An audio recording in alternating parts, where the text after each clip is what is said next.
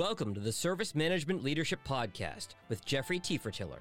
Hello, everyone. This is Jeffrey Tiefertiller back with another Service Management Leadership Podcast. We have Rob Ackershook. Rob is a ITIL 4 expert. He's also an expert in merging different frameworks together. And that's why I wanted to have him on here. So I'm excited to have him on. With that, all ado, Rob, how's it going? Thank you, Jeffrey, for the introduction. Yeah, it's going fine. Thank you very well. I'm getting used to work remote from home, and I can work with a lot of customers that way. So it works out fine. But you're right. It's not just ITIL. It's basically, I'm working with different frameworks. It's DevOps, it's Scrum, it's Agile development, it's SAFe, Skilled Agile Framework, of course, COBIT, ITIL, of course, IT4IT, Furism. You get and of course we have still PMBOK for traditional project management. So you have to blend it all together, right? Not to forget NIST from security perspective and ISO, whatever. It's all needed to run an efficient digital delivery model. But further, we probably discuss that later as well. Yeah. And the part about that that's interesting is there's no one size fits all. And you and I spoke about this earlier, is I use what we do as an art, not a science, because there isn't a prescription where you could say, okay, do 2 of these, 3 of these, 4 of these, and you'll be great, right? You're right. Absolutely right. On the other hand, if you look to a lot of organizations, what practice they actually use, it's a limited set of actually that really are used, of course. Mm-hmm. So you have like many different practices that are used by specific practitioners, like the architect community, they use, for example, TOGAF, right? From the project management community uses PMBOK, Prince2, the service management community, ITIL, but the security community uses their own, like maybe the NIST or COBIT and from RISC. So everyone has their own practice, let's say, and development, they use Scrum and Kanban and Skilled Agile Framework. So I guess it's depending on where you are in your IT organization, you use different practices and concepts. So that's all good. But of course, eventually it's one integrated value stream. So we need to work all together. And in reality, there's only a few that's actually basically the foundation, like ITIL or IT service management, DevOps, Skilled Agile concepts. They are typically used together to build that overall model. And then you have some niche areas for TOGAF, for the enterprise architecture, which is very important from an architecture perspective. But you're right, we need to blend them together because eventually it's all about an end-to-end digital delivery model. So you have to be clever of how to create that so-called operating model, right? Oh, yes. And you brought up something that always triggers me a little bit. And that is how everybody gets promoted because they are a SME in their expertise area, right? And now an organization has to take a big picture view and say, we got to merge all this together somehow, right? Because the architects aren't going to go, no, you're right, TOGAF's not any good, let's adopt something else. They're going to stick to what they know. Oh, yes, absolutely. And that makes sense, right? For each kind of specialist area, you have specific practices. And then we talk about security risk, architecture, development maybe, and even in areas like for security operations, there are specific capabilities. And maybe for test management, you have test-driven development methodology. So that's all good. But eventually, these are maybe not really frameworks, but more like practices you use. And eventually, the end-to-end delivery model, they use some of those practices, but it doesn't determine how you actually work in often, right? You need to because how, for example, demand is raised in your IT organization, how you prioritize your demands, how you then get funding for this, and it's implemented and then released and used in production. I mean, it's typically not that you see this end-to-end flow suddenly by a combination of all those practices together. You need to really design that, and it is probably specific to all organizations. And you don't get it from a let's say a cookbook that says, so this is how you run IT at this moment, at least not. And that's why Rob stays so busy. So let's talk about you, Rob. You've been in the service management field for a long time. How'd you get started down this journey?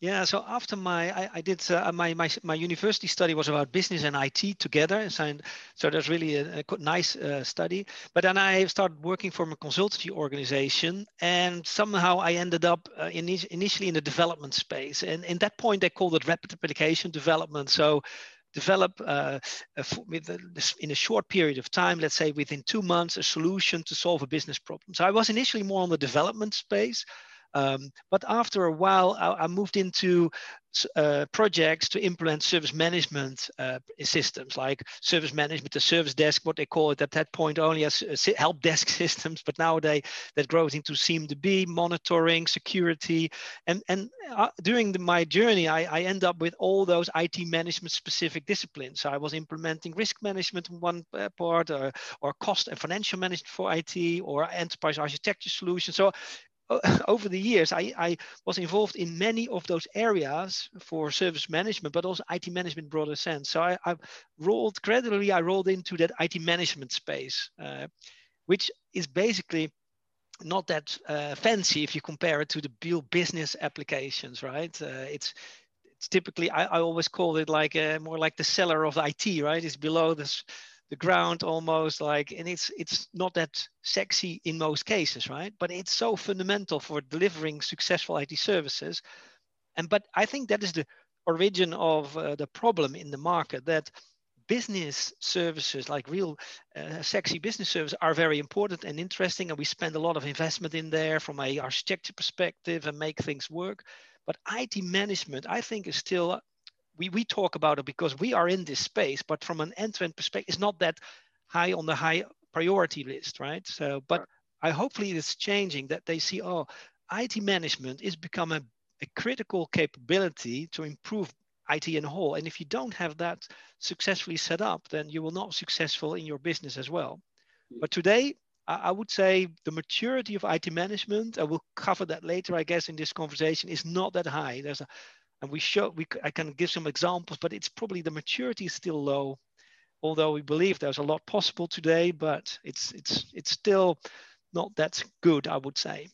All right, I have 2 follow-up questions for you. Yeah. One is, and this is more of a statement, that I think it's because innovation is rewarded in the technology space, or speed delivery, or things of that nature, and the IT management part are the SLAs and the other side.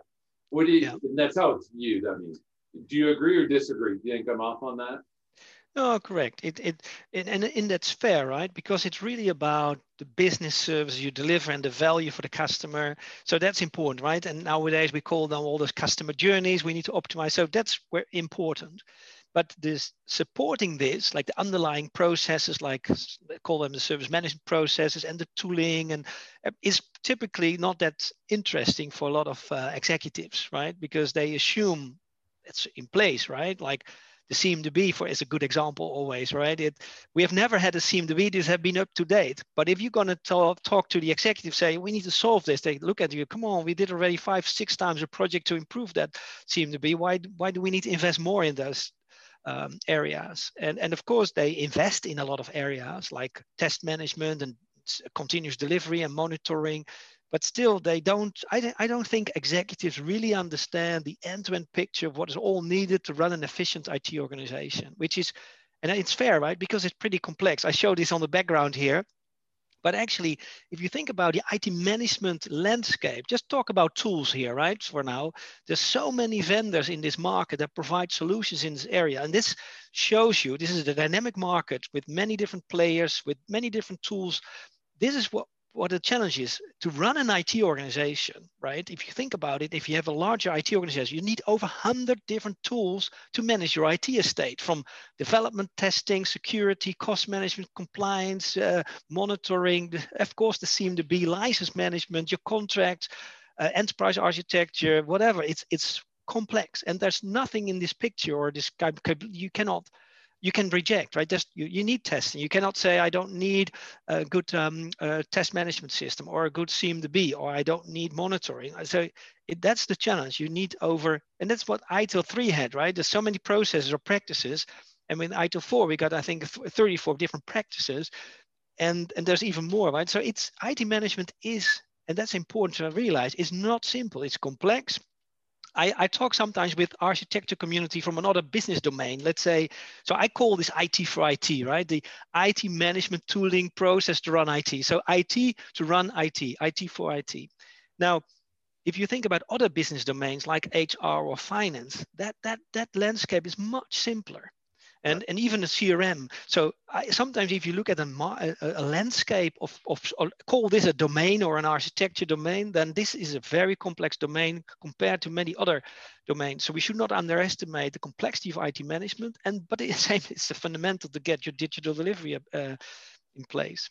Yes. And many organizations struggle with this, right? It really struggle. Yeah. Yeah, and I want to get into the digital delivery, but one thing you said that was really interesting, and so of course, don't take this wrong, but of course, IT people are going to say, yes, let's bring in more IT tools, where the HR people are going to say, technology, no, we need more human capital. And I don't mean to poke at that, but you know what I'm getting at, right? Technology people love technology. True. Yeah, and that's a challenge, I think, with IT management, IT for IT, because IT is managed by IT people, and IT people think that they can choose their own tools because they know IT and they can implement their own tools if they need to. And that's what happens, right? You see this picture on the background. Teams select their own backlog tools, their own testing, their own deployment tools. And so we get that many different ways of working with an IT organization, because the technology teams, maybe the network team selects their own network management tools, the operations team has their own security, has their own SIEM, the architect, they select their own architecture repository, the PPM or the PMO, the project management office selects their own PPM solution. So everybody is keen on their own solutions.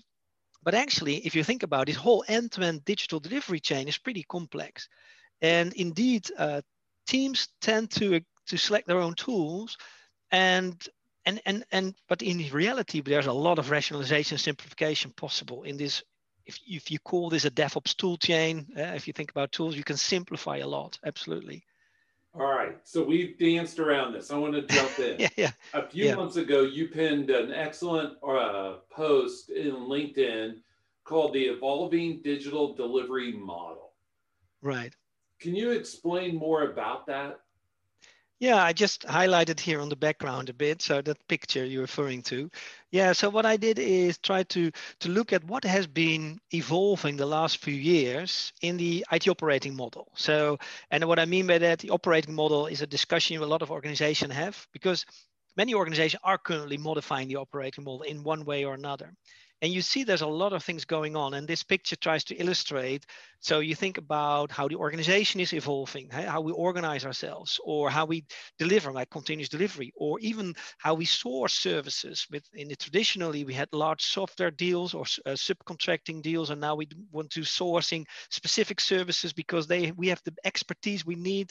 So it's like smaller. It's becoming self-service, self-help. So I try to group together what are the key changes happening in the operating model, and which is related sometimes to the architecture model is changing, like we go from monolithic application to maybe container-based, microservices, component-based, so we can easily deploy services. The way we support applications and services is changing as well. In the past, we had the traditional service desk, first line support, second line, third line. That tier-based support model, we need to think about that differently, because we might need to think about if you have a portal and you have an issue, you can directly resolve it through maybe self-help, or directly route it to the team that can actually solve it. Or nowadays they call that swarming, that we can bring the right people together immediately to solve an issue, instead of first having a person looking at it. So it's not me, goes to the network team, the network team is not me, goes to the database team, says not me, go to the network cloud team, and actually we come back and say, it's a combination of things that goes wrong often, right? Or it's with the vendor. So you see that many organizations are struggling with this. So I try to categorize what kind of changes do we see in the operating model, which also covers the new ways of working, like DevOps, continuous delivery. But the real challenge is this kind of combination you see in the back. The real challenge is that it's a hybrid model.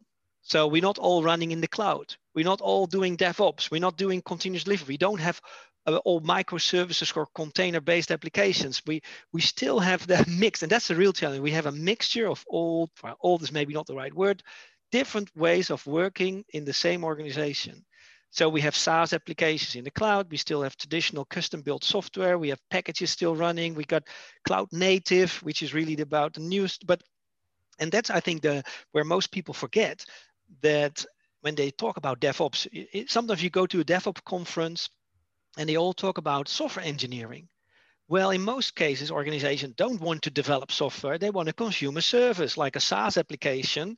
So they don't want to build customized software. They want to consume standard market services. So a lot of DevOps models, they talk about custom built software. And that's not per se needed, but that's what typically the examples they show you, Java, .NET.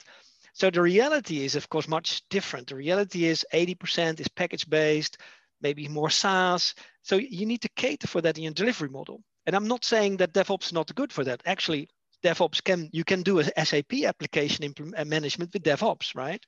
But that's typically how we managed SAP in the past as well, right? Typically like a smaller team around SAP, but okay. But the real challenge is that hybrid environment, and not everything is all those fancy engineering that we talk about with the portals and custom mobile apps. We have 80% is just regular IT, but we need to manage it very effectively. Yeah. And yeah. Oh yeah. The other piece to that is there's vendors everywhere, right? Vendors are touching every piece of that. And I think as technology is evolving, we are going to be more out of the box. We are going to, these people with the custom developers in-house, that's not going to be as mainstream.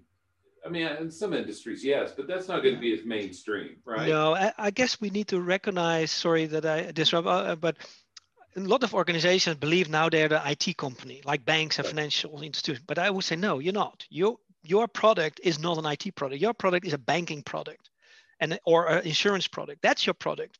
And so you're not an IT company. So although IT is very essential, but you should not say I'm delivering. It's no. Your business is a different business. And even with Netflix and those kind of companies, no, IT is not their differentiator, right? Yeah. I mean, if you look at Netflix, it's really fancy, but everybody can create nowadays those apps where they can consume video services, right? That's not the differentiator. It's the content they provide. It's the network they have, and it's their market product. And it's the same with those organizations. It's not IT the differentiator, and Uber, it's not their IT that differentiates them. It's their market model, because everybody can build nowadays a mobile app to do requesting those kind of services. There's even open source products that do similar things there, right? So IT is a differentiator, but you're not an IT company. You make money with in banks and financial, but any company is not an IT company, and they should not say I'm IT. And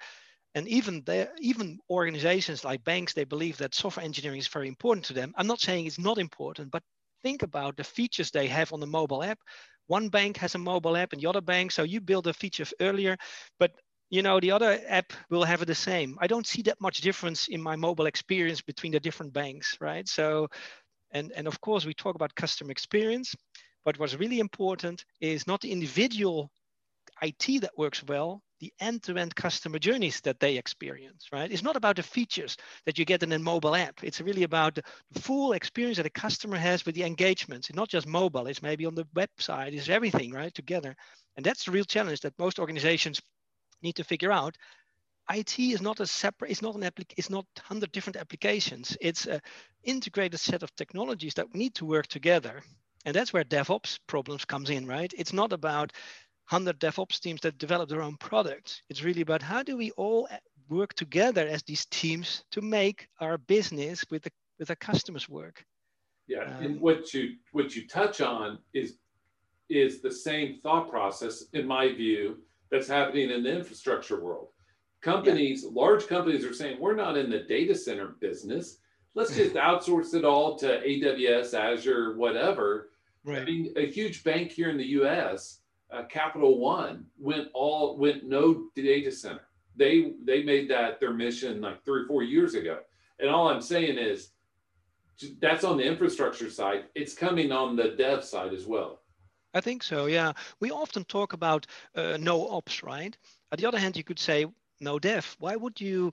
And of course, you want to develop because that's where you have your 10% differentiator maybe. But the rest is you want to consume market services, but you need to integrate them. And that, I think, you move in from development, and for me that's also development, by the way, but you move away from software coding to integrating existing market services together, and that's your differentiator. Yeah. If you build a car, you don't build the components yourself, you compile all the components in the market in a clever way together, and the things you cannot buy and not integrate, you need to develop yourself indeed.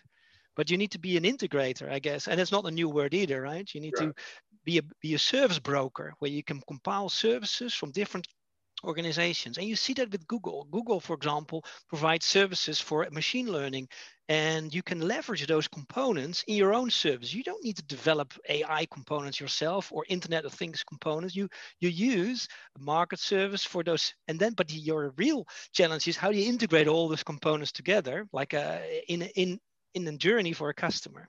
Right, the stitching them all together. Stitching together, yeah. And then working with your vendors in the ecosystem.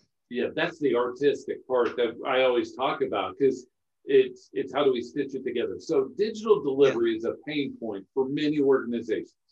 They are figuring out, how do I deliver well? How do I do it timely, cost effectively, all that sort of thing. Why do you think it's a pain point?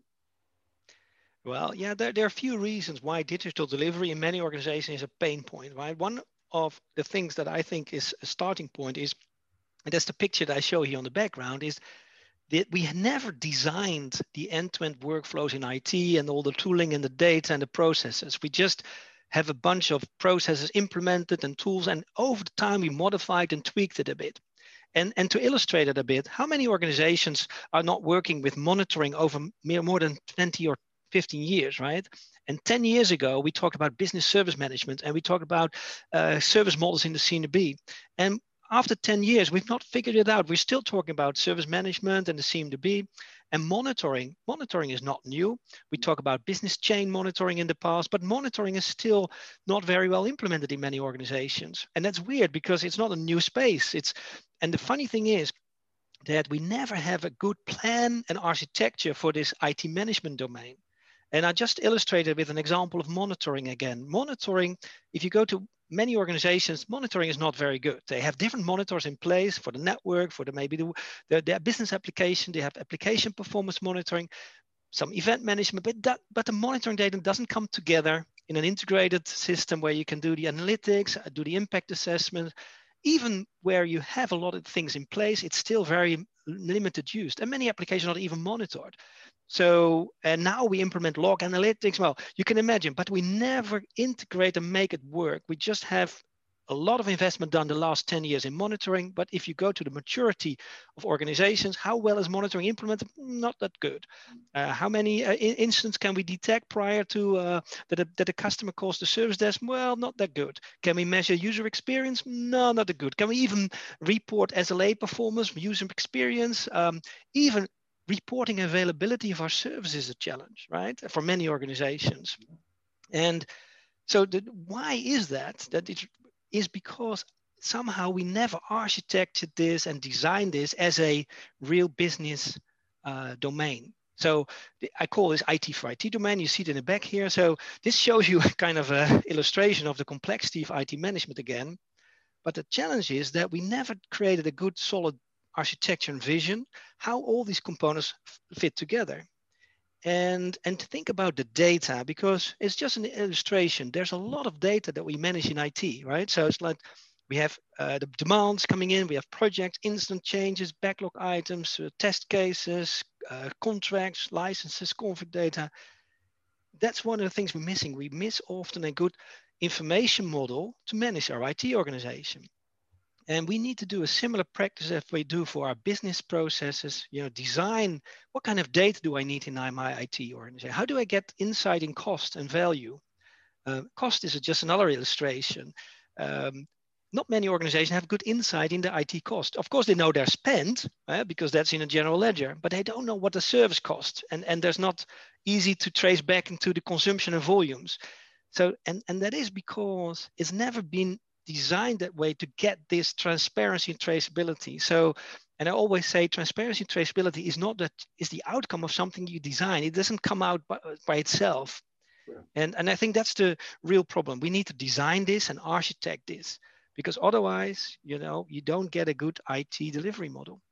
But the funny thing is, most organizations don't have a solid IT management architecture, but they still have a good IT in general, at least they believe. And it's fair to say that in most organizations, IT is working pretty okay. But it works okay because people work hard. If something falls over, we got the right people running around, solve it. But it's not very efficient. There's a lot of frustration in IT organization. But from the outside, it still looks okay. But that's a lot of organization. If you go to the inside and look how it's actually done, you say, ooh, you could even wonder that this organization is still alive sometimes, right? So we do a good job because there's a lot of complexity, but there's so much to improve, and there's opportunity to improve. We need to embrace and say, okay, where can we improve? Because there is a need to improve. And maybe I can spend and because most organizations say, yeah, but we're not doing a bad job. But you think about what's happening now. This picture shows that the coming 10 years, right? The number of components in IT is growing dramatically. So, and I'm not saying the number of applications, but just the number of components and services you have in your IT organization will grow. It's based on Internet of Things, your cloud services, containers. So we're growing complexity, more components, more vendors in the ecosystem, more changes, more releases, more security threats, more vulnerabilities, more compliance issues, because regulatory requirements only go up. We need to adhere to more and more. So it's the more and more. And that's the real challenge. If we think that we can manage IT the same way as we have done the last 10 years, forget it. That we need to do it differently, because more and more changes, more product, more services, more consumption. It's more fluctuations, more threats. And I'm not saying to scare people, but that's the reality, right? It's more and more.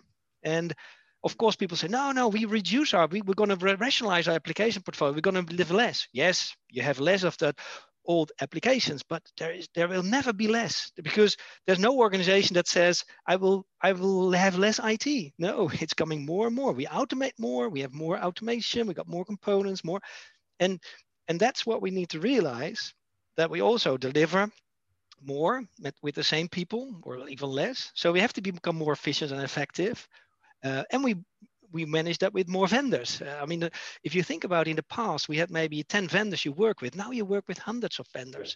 And that sounds simple, but the reality isn't. It's really complex. And if you then look at how we manage today, we still send an email to a vendor if there's an issue. We don't have integration with them, just to illustrate, right? So there's a lot to do. And I don't want to scare people off, but I think there is an opportunity now to simplify and improve your IT, and at the same time be able to handle this kind of growth. So, and I think that's an essential thing to do. Yeah. Plus, I think the rate, you said growth, I think the rate of growth, the rate of change is picking up. It's not slowing down. And on all of those facets, it's all picking up. So ITIL 4 will be disruptive. That's my view. I don't want to push it off on you. But it's going to be disruptive for most organizations to implement, because the way they're set up is ITIL v3 operation separate from dev for one instance, but also your tool manufacturers are still set up on ITIL v3. And so this is going to be disruptive.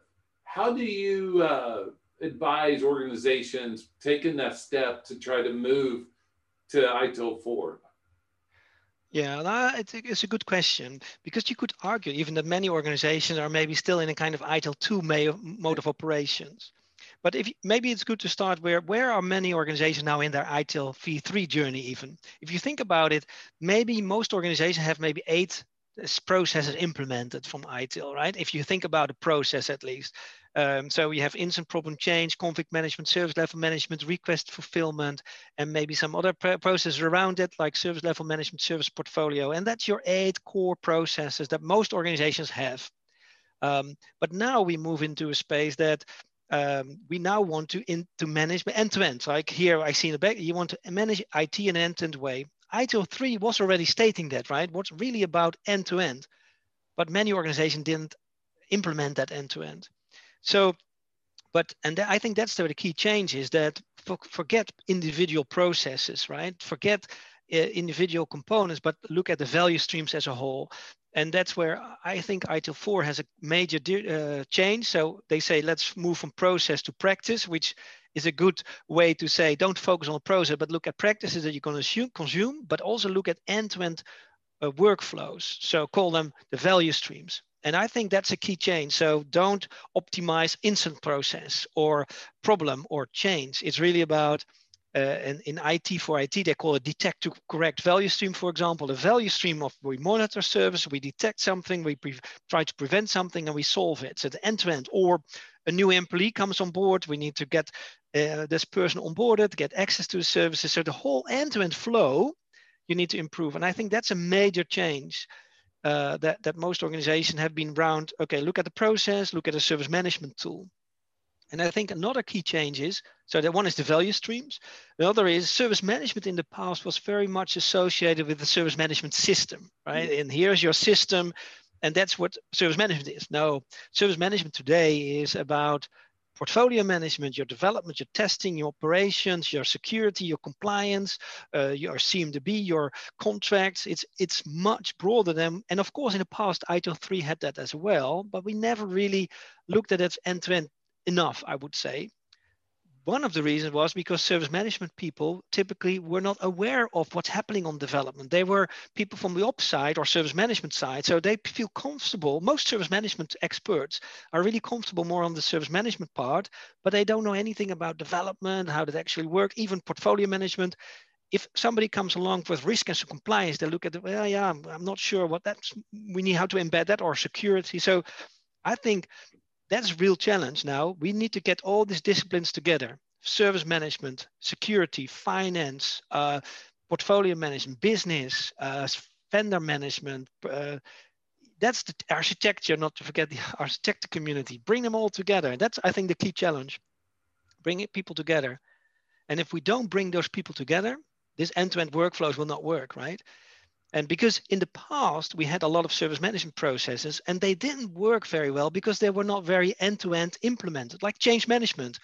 Change management was probably the process that was problematic for many ITIL-based organizations, because you could have a change that is starting after the development is done, is kind of request for release, right? But it's not really the end-to-end change process. It's just like after the fact. But really now, I think the key major disruption is all these different kind of teams or disciplines need to work together.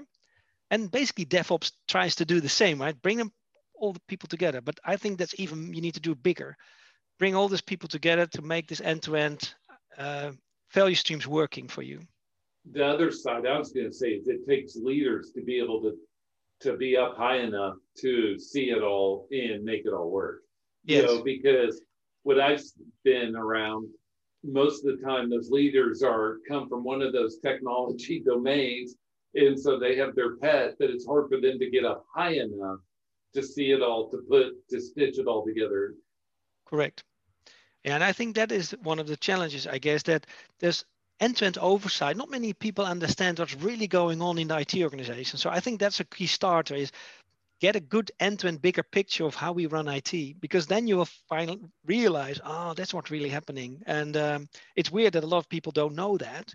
And it's not, well, maybe it's not that weird. If you are a developer and you are in a development team, you don't understand everything, what's happening on the ops side, right? And the same for the architect community, know all that, and security knows their expertise. But you know how this works, right? For the security, for example, they have implemented a SOC, a security operating center, and they get security events in, but suddenly they need to, well, it's linked to an asset, but I have no clue what's running on it. And there they struggle, because it only works, security operations, if it's really tightly integrated with service management, your delivery, your product ownership. Otherwise, how do you manage it? And security to remediation. Right. And I think, and everybody in their own discipline knows where the gaps are in their own area, and they point to other people, but it's now they need to solve it together and work together on this. Oh yes, and it's a big problem to solve. And that's why it can't be prescriptive, right? Because it differs on every organization and the talent, the tools, the vendors of those organizations. Correct.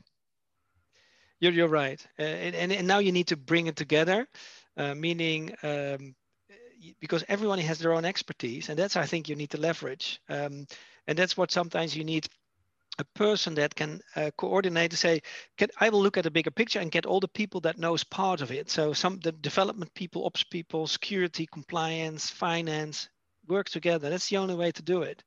Oh, yeah. And of course that sounds logical, but I've not seen many organizations doing it actually, because they believe they're doing it, right? But in reality, it's not.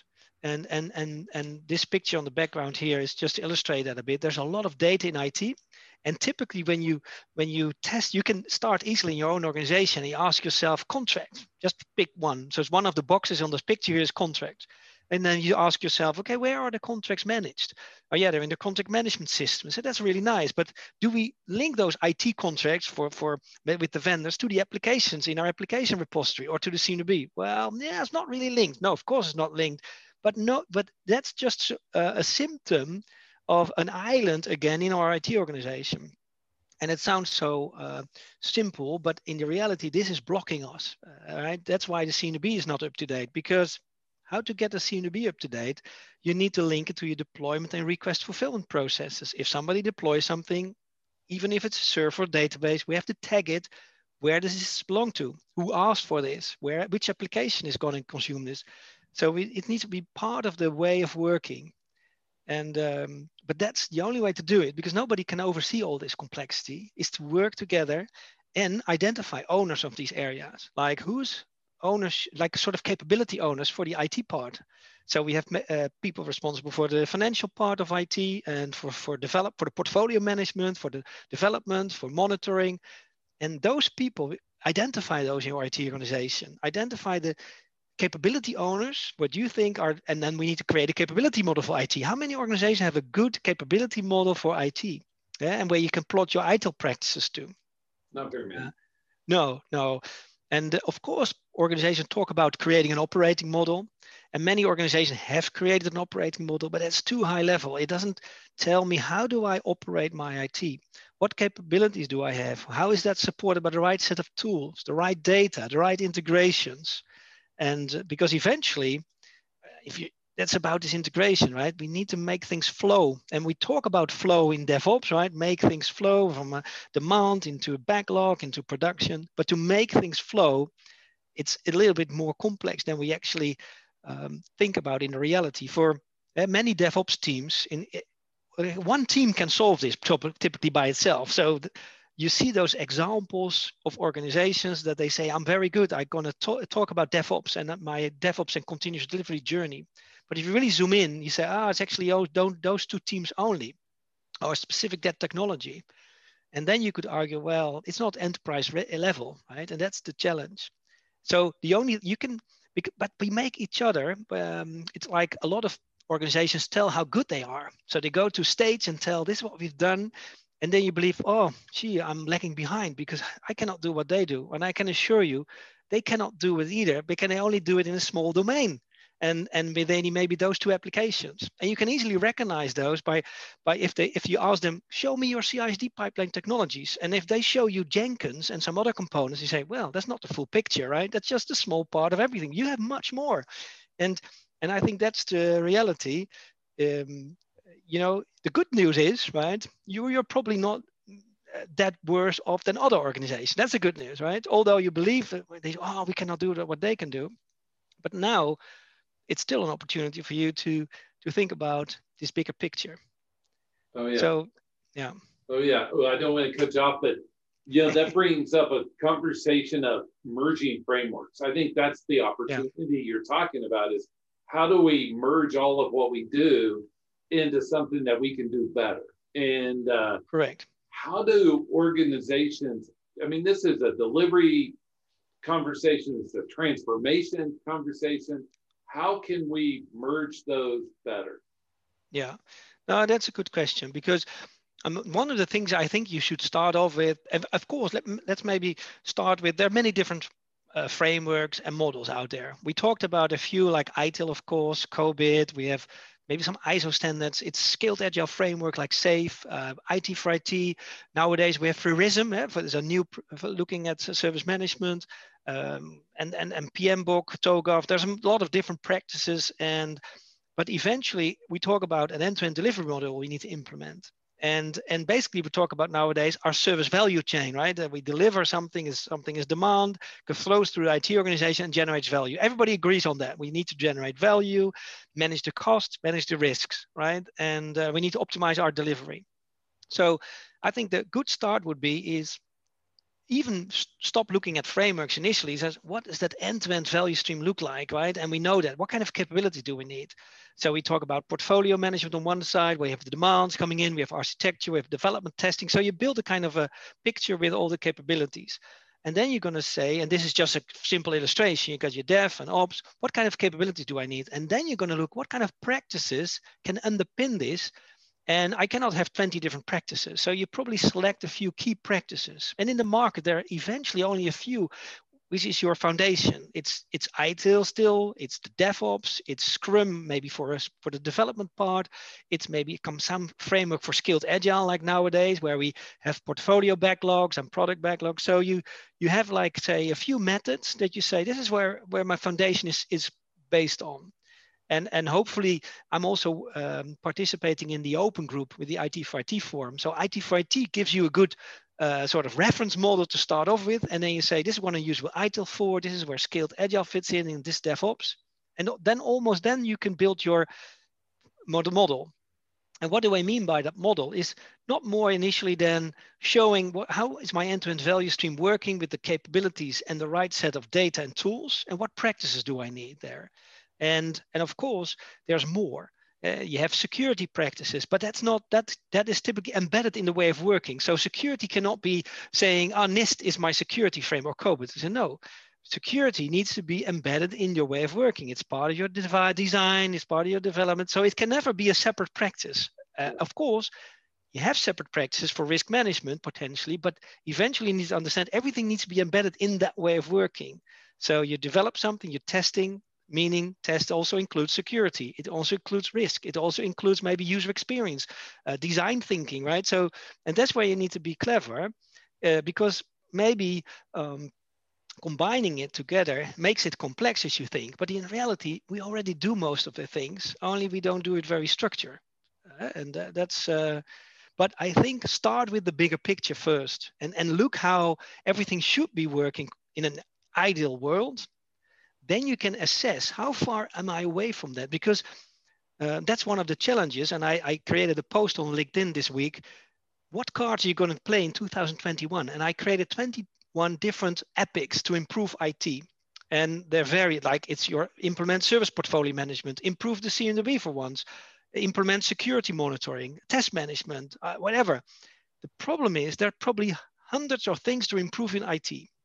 So the real challenge is understand where you are today. It sounds stupid, of course, but it's still a good ITIL practice and say, we don't understand very well what we need to improve. Of course, we know that we need to improve 20 different things, and we know all these initiatives because most organizations have enough initiatives to improve IT. It's the security operations, there may be license management, there's a vendor integration, and you mentioned it, we have it, right?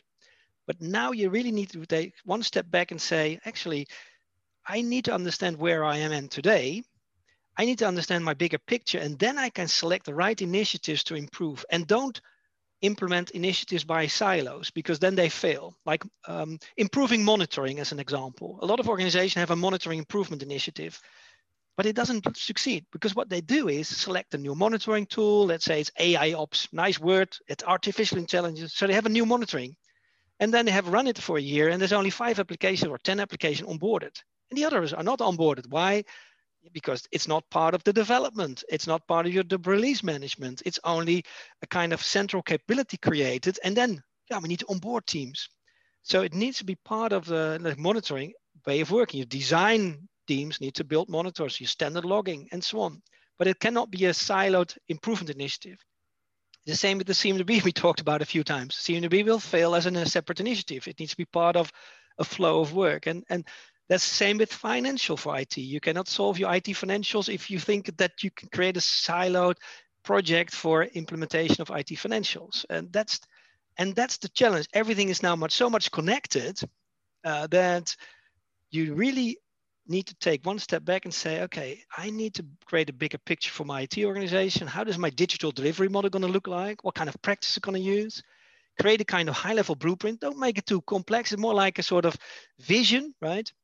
And then starting to plot the right set of tools you need, the right set of owners in that area.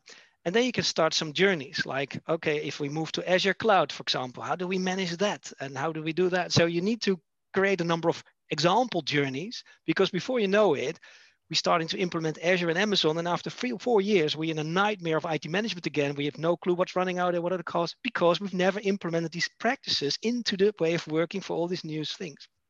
And just to give you an example, if you ask an organization, how many SaaS applications do you have? And they look at, well, I don't know, but I can ask somebody. Now, after a few days, they still don't know, because it's not in the SIEM-DB, it's not in the architecture system, it's not in the contract system, well, not easy to find out.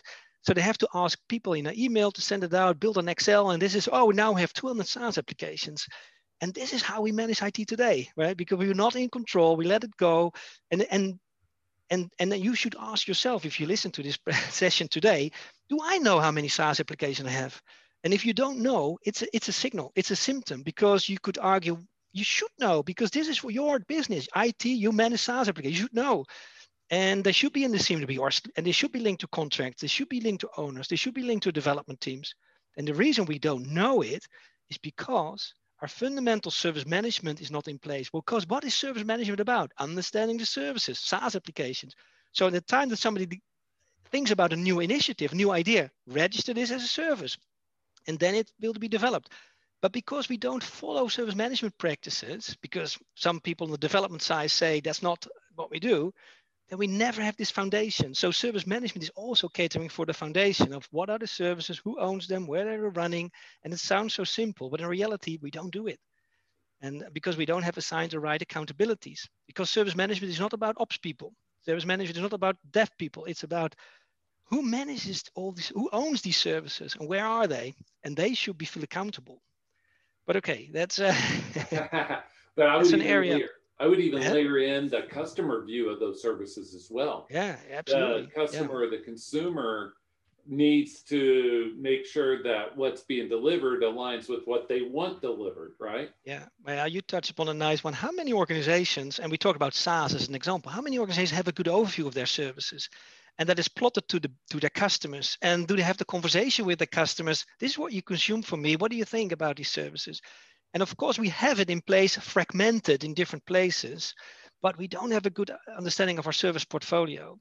And the word service portfolio is a little bit polluted, because if you talk about service portfolio management, the development people will talk about, but that's ops, that's service management, right? And it's a no, wait, you need to understand your services. But we talk about products. The dev teams, DevOps teams say, no, we don't talk about services. We talk about products. And the architecture, maybe talk about applications. So we have different constructs, application, product, services. What are we delivering to the business? Well, that's what we need to agree on. We deliver to the business something, and they need to recognize it.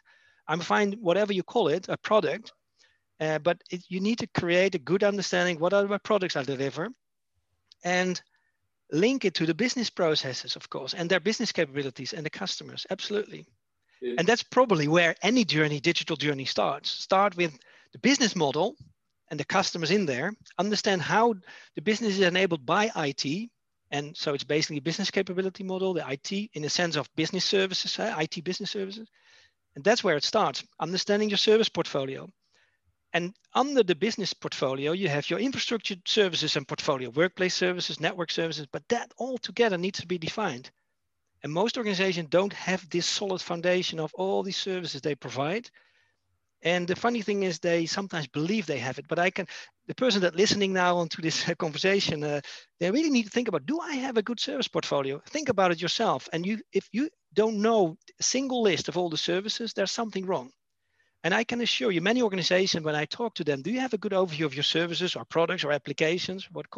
Then they say, yeah, I think we do, because I have it in the SIEM-DB. It's okay, let's go look at your SIEM-DB. They get a list. They get 600 applications in the SIEM-DB. They go to finance and they talk about 300 services. They go to enterprise architecture. They talk about 500 application components. They go to the development teams. They have 600 teams or 100. There's no joint definition of a service or product. And that's really a problem. So we need to fix this problem of, and I call this the service backbone, right? The backbone of IT is understanding the services. It sounds so simple, but or call it products, right? Digital products, your digital services. Define the owners, define how it enables the business.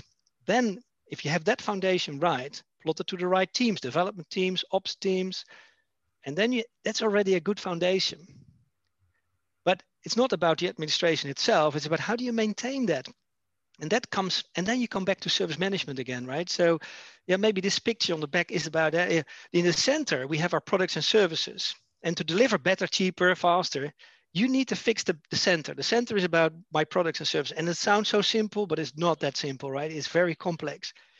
Because how do you maintain this simple list of services? It sounds so simple, but I can assure you can only do that once you have define together a principle that we say, if we develop something, if we invest in something, if we need to register this product first or service, get an ID, get a name, get an owner, we put it somewhere, appoint an administration, what is the master? And if somebody wants to buy licenses, contract management says, oh, is this service on the list? No, I cannot assign a contract. If I want to do a project or I want to assign a team and they say, hey, where is the product not defined? Then I cannot do this. That's what you need. You need to kind of discipline and say, we need to create this. And it sounds like bureaucracy, but it's not. It's about lean and agile. Because what is lean and agile about? Lean is about lean administration, and we don't update things later on. So we do it at the way we do. So if we start working on a new project or a new initiative, we need to create a product ID or a service ID. And then you can arrange a contract. It's like the same as traceability. It's not about administration, about traceability and lean way of working. So we don't need to solve administration later on. And that's where people typically see service management administration as a bureaucracy or as a sort of overhead. This is not overhead. This is your fabric to create a digital lean enterprise. The fabric is traceability. And the fabric is basically, and it's in the bottom again, the products and services you have, because everything you do in IT is linked to your products and services. Is it a new initiative, new demand? Is it a requirement? Is it an incident? Is it a change? Is it a cost? Is it a contract? All linked to your products. So I can assure you, if you don't have a good product backbone, your services defined, you cannot manage IT efficiently. Now, and it's not about setting up a CMDB, right? Because that won't solve. No, it's about how do you maintain this list of services first. And it's about service introduction management, right? And there doesn't exist a process. In the past, we had service strategy in ITIL v3, with service portfolio management sitting in there. But somehow we never implemented this kind of philosophy that everything we do in IT, we start to create a service introduction first. We create an ID and a name, an owner. I was working for a large oil company where they had about 6,000 projects per year. Right, and it's about 1.5 billion cost for that. And then I said, let's link projects to applications. I didn't want to call them services, but just applications, so we can link applications and projects. And they were looking at me, the PMO said, well, the project manager knows. I said, well, the project manager knows, but we don't even have a good application list. But once we started to do that, every initiative is linked to an application or a product. After that, all the applications were updated automatically. We get insight what has been delivered. We get insight if do we do the right project? Do we generate the value to our customers? And we could reduce cost with 30% of the project investment in the right set, because only to create visibility, only create transparency to do that. It's not about linking it. It's about what the value do we get out of that. And for me, linking and is so important. We misunderstood what that means. Because it's really about traceability and transparency again. Everything we do in IT needs to be traced back to value. Now, value and risk and cost can only be traced back to the product or the service, because it's not about a project. A project doesn't deliver value. No, it's the outcome of a project, basically a service or an application, meaning everything needs to be traced back to that. And if we can do that very cleverly, yeah, we have gold. So transparency and traceability is the new superpower, I always say. To get superpower in your IT organization, the only thing you have to do is create transparency, traceability. That's a simple thing you need to do. And you have superpowers for your digital delivery.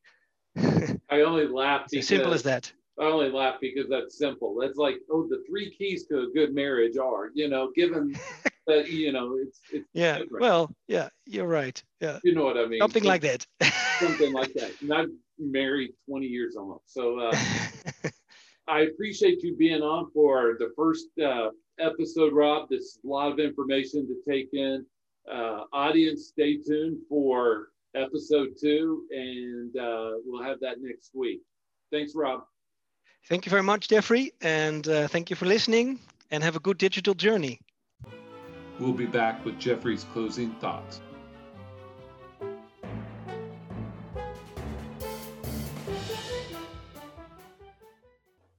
Hello, everyone. This is Jeffrey back with closing thoughts. We thank you for joining us. We thank Rob for sharing his expertise on part 1 of this 2-part, 2-episode mini series.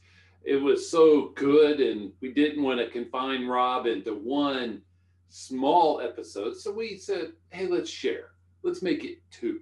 So 2 closing thoughts. 1, please understand that ITIL 4 is coming, and it's coming quickly, maybe not as quickly as some of the ambassadors want it to, but your organization is going to have to adapt. I'm not even saying adopt, but adapt to that as things start catching on, as the tool makers start catching on. And so be thinking of how can we implement slow increments of ITIL 4 as we go along. Service Management Leadership, we can help you with that. But second of all, another thing we can help you with that is probably just as key or bigger for most organizations is the integration of ITIL and other frameworks like Agile and DevOps. Rob and I get into that in the next episode, so stay tuned. But this is a big deal for many organizations, is how do we incorporate what we do really well in our ITIL processes and what we want to do really well in our Agile delivery? How do we make that into a nice marriage? And many organizations are facing that. We can help you. Many organizations can help you, but be thinking of that in a strategic mindset. And Rob and I will have more discussion on that next episode. Thank you once again for joining us. This is Jeffrey, and I hope you have a great, great day.